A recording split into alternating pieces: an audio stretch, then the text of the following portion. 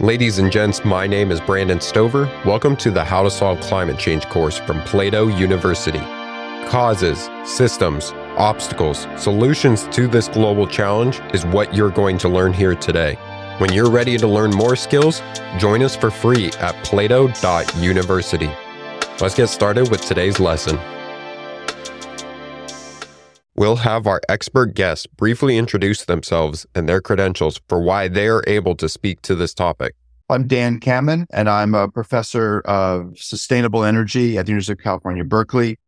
My laboratory team works on decarbonization from utility scale projects down to those at the household and mini grid and local level. We do a lot of work in East Africa and in China on electrification of vehicles. And I formerly served in U.S. government as science envoy for the state. Can you explain succinctly what the energy sector is from a first principles perspective? So that's a big one. But I think that probably to pull it together, I would argue the energy sector is our process of acquiring and converting materials at large scale to power our economy. Historically, we have been first a wood-powered society up until roughly the 1800s, depending where you were, transitioned then to coal as the main source of energy, hydropower. And then as we moved into the century, we become more diversified, still dominated largely by first coal and then fossil gas, methane, with mixtures of hydropower or nuclear and now increasingly renewable energy. But it's been a kind of a jumbled process and transition based on local economics, resources, and now increasingly climate impacts and local justice and jobs impacts. But it's certainly the largest sector of the world economy, if you want to argue that we basically power everything we do with this energy sector. And so its transitions have all kinds of ripples, large and small, across everything we do. Can you explain why the energy sector is a problem for climate change? Well, unfortunately, we are warming the planet at a dramatically rapid rate. We're seeing everything from the fires in Siberia, in California, in Australia, in the southern Mediterranean region. We're also seeing record temperature rises. We have now seen 100 degrees Fahrenheit in parts of Siberia. It's not supposed to happen. We've seen individual recording stations. Just this month in the Arctic, we saw places that were 7 to 10 degrees higher than they should be. And not just for one day, that would be variation, but in terms of average temperatures. And unfortunately, the science is now very clear, climate change that we're seeing, we are causing. This is not some natural fluctuation. And the larger picture is that essentially every scientific model says we need to limit the amount of greenhouse gases we put in the atmosphere dramatically to go from our current budget, about 35 billion tons of emissions, and the number doesn't really mean too much, to zero, not close, but to zero by mid-century. And so we're seeing some economies, parts of the European Union, we're seeing in California and Korea, places that are setting zero net carbon economies by mid-century as their goal. Progress is varied to get there, and most of the world is not on that path. Why should we spend attention in addressing the energy sector? What's at stake if we don't, compared to maybe spending so much time on a different area? Well, I would say that unfortunately, everything else we do is literally rearranging deck chairs on the Titanic if we don't make the shift of our energy sector the number one issue. We all care about our favorite sports teams. We care about food. We care about all kinds of things. But unfortunately, without sounding like an alarmist, a doomsdayist, which I fear it does, if you don't make clean energy number one, all these other things will be just dramatically impacted, if not completely destroyed. So this isn't an either or. This isn't that we should do this, but we have other equal priorities. This has to be number one.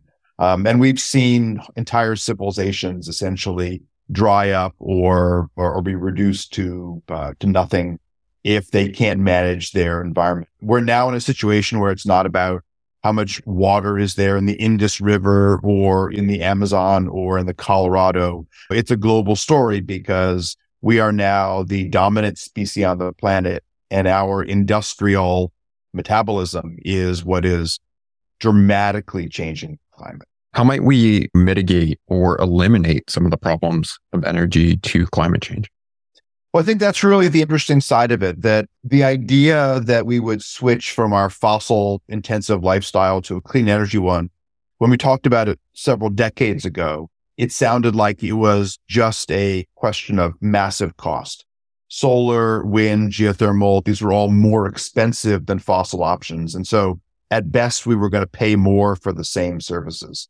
That world has changed in some dramatic ways, and in ways that I think many, fortunately, leaders in industry and public sector don't fully appreciate. So right now, clean energy, solar and wind in particular, are cheaper than fossil energy. And I don't just mean cheaper in some complicated, long economic calculation. It's now clear that it is cheaper to build a new solar or wind energy power plant, new money, new construction, than to simply operate many existing fossil plants.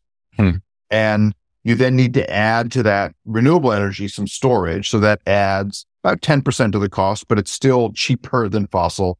And the other side of the story that's become really interesting is the social justice part of this equation. And really what's interesting there is that what we now see very clearly is that there are more jobs available, not just white collar, but white collar and blue collar jobs, working class jobs, scientific jobs, engineering jobs, construction jobs.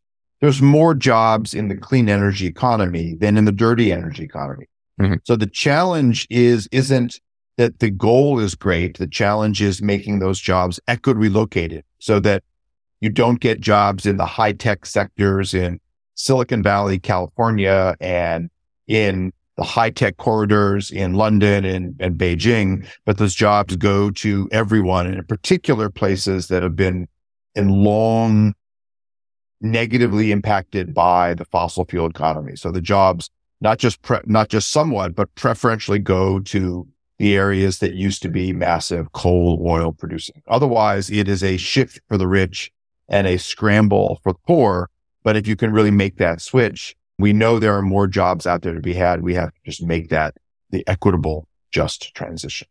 What are the best resources to learn more about energy in relation to climate change? Well, thankfully, actually, podcasts have become incredibly informative. You can go and you can read the Intergovernmental Panel on Climate Change's report. The main report's 2,000 pages. The executive summary is 100 pages. So those aren't exactly light reading.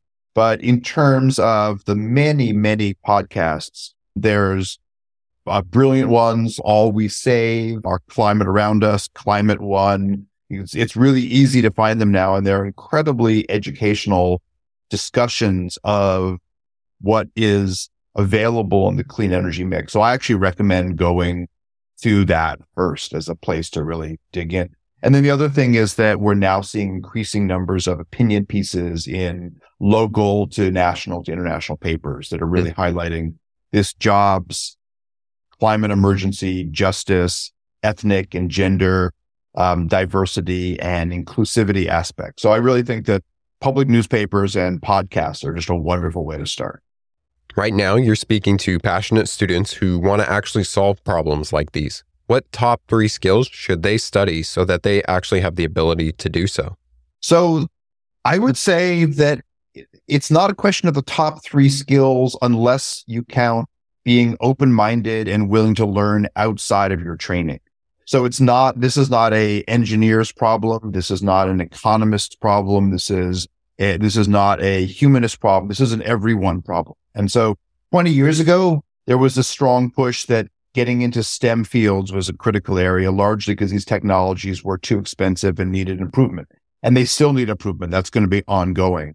But I think the real lesson of learning now is the opportunity is across all areas. We need to think about social cohesion. We need to think about governance. We need to think about new technology, the Internet of Things, integrating electric vehicles with our grid, integrating electric vehicles with our businesses. And so it's really much more a case of applying what you're strong in or passionate about to the climate emergency, not saying one must all run in one direction in terms of training. Any final recommendations for the audience? I think the biggest one is tricky, and it's not going to appeal equally to everyone. And that is the climate emergency is equally about our consumptive lifestyle and about the injustice of communities that have been at the front lines of our previous dirty energy economy. But the mixture of making change on the technical or economic or social side really needs to be balanced with a recognition that this is not a slow moving emergency. And so there's a level of activism irrespective of your field that's now critical. Elected leaders need to know this is not a top 10, but a top 1, or really the head issue they need to think about.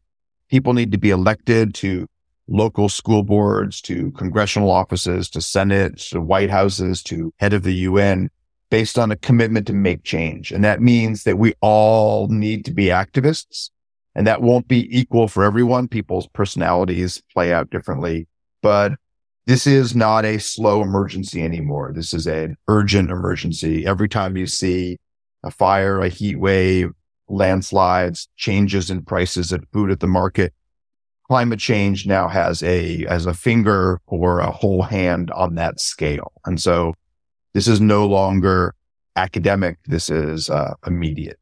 Thank you, Dan. To further your understanding of today's energy sector, compare the carbon emissions produced by different fossil fuels, such as coal, oil, and natural gas. Calculate the emissions per unit of energy produced. Reflect on the implications of these emissions for climate change and the importance of transitioning away from fossil fuels.